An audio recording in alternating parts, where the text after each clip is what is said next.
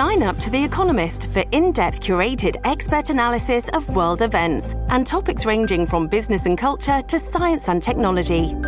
You'll get the weekly digital edition, online-only articles, curated newsletters on politics, the markets, science, culture and China, and full access to The Economist Podcast Plus.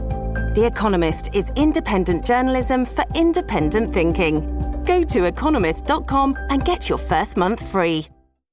An election is no time to discuss serious issues. And with that statement, Kim Campbell, Canada's first female prime minister, was dead in the water. Her party reduced to 2 seats. An admission that sunk one politician then is now standard operating procedure in Ontario. 25 years later, nothing serious is being discussed in elections. It's just all manufactured staged events offering up strategic but repetitive talking points that little offer detail and are designed to sound good.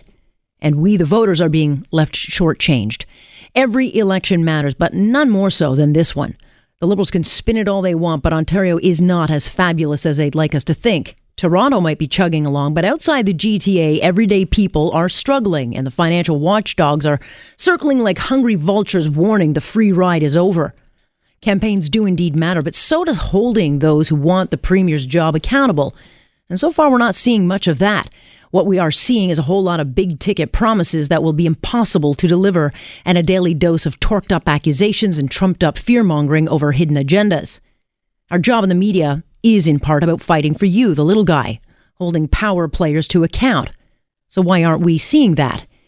Andrea Horwath, who has been cast by many in the media in the past as unserious and afterthought, all of a sudden she is in contention to become the Premier. And yet her multi-billion-dollar platform, which offers up more free stuff than a Hollywood swag bag, has gone completely unchallenged. Not only does she plan to buy back Hydro One, which would cost between $6 to $8 billion, she says she'll reduce your hydro bills by 30% without using any tax dollars. Wow, that's quite unbelievable. No, really, it's not to be believed. We don't have the money, and her plan to tax the rich won't yield near the results she expects. There simply aren't enough rich people in Ontario. And by the way, what exactly is rich? And what does she define as rich? Has anyone even asked? Because anyone apparently making over $200K right now, you're already being taxed at 53%. Will Andrea Horwath take even more? Hell, it's not much incentive to even get up and go to work anymore. After a decade in power, Horwath has offered almost less than zero. Oh, wait, no, that's not true. In 2013, she did prop up the Win Liberals for 2 years instead of doing what's best for the taxpayer and let them fall. No, she was more concerned about her own partisan interests and made a silly deal with Win to reduce insurance rates. Remind me how that went. Oh, yes, up. Well, now she's promising to reduce rates again by 15% if elected. Exactly how? Oh, she'll stand up to the insurance companies. They must just be quaking. Horwath is all of a sudden the lucky recipient of a furious electorate desperate for change.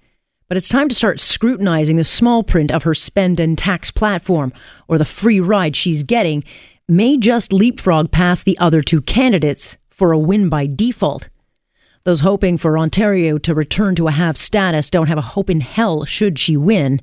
She'll spend billions more than the Win Liberals, increase debt, raise taxes.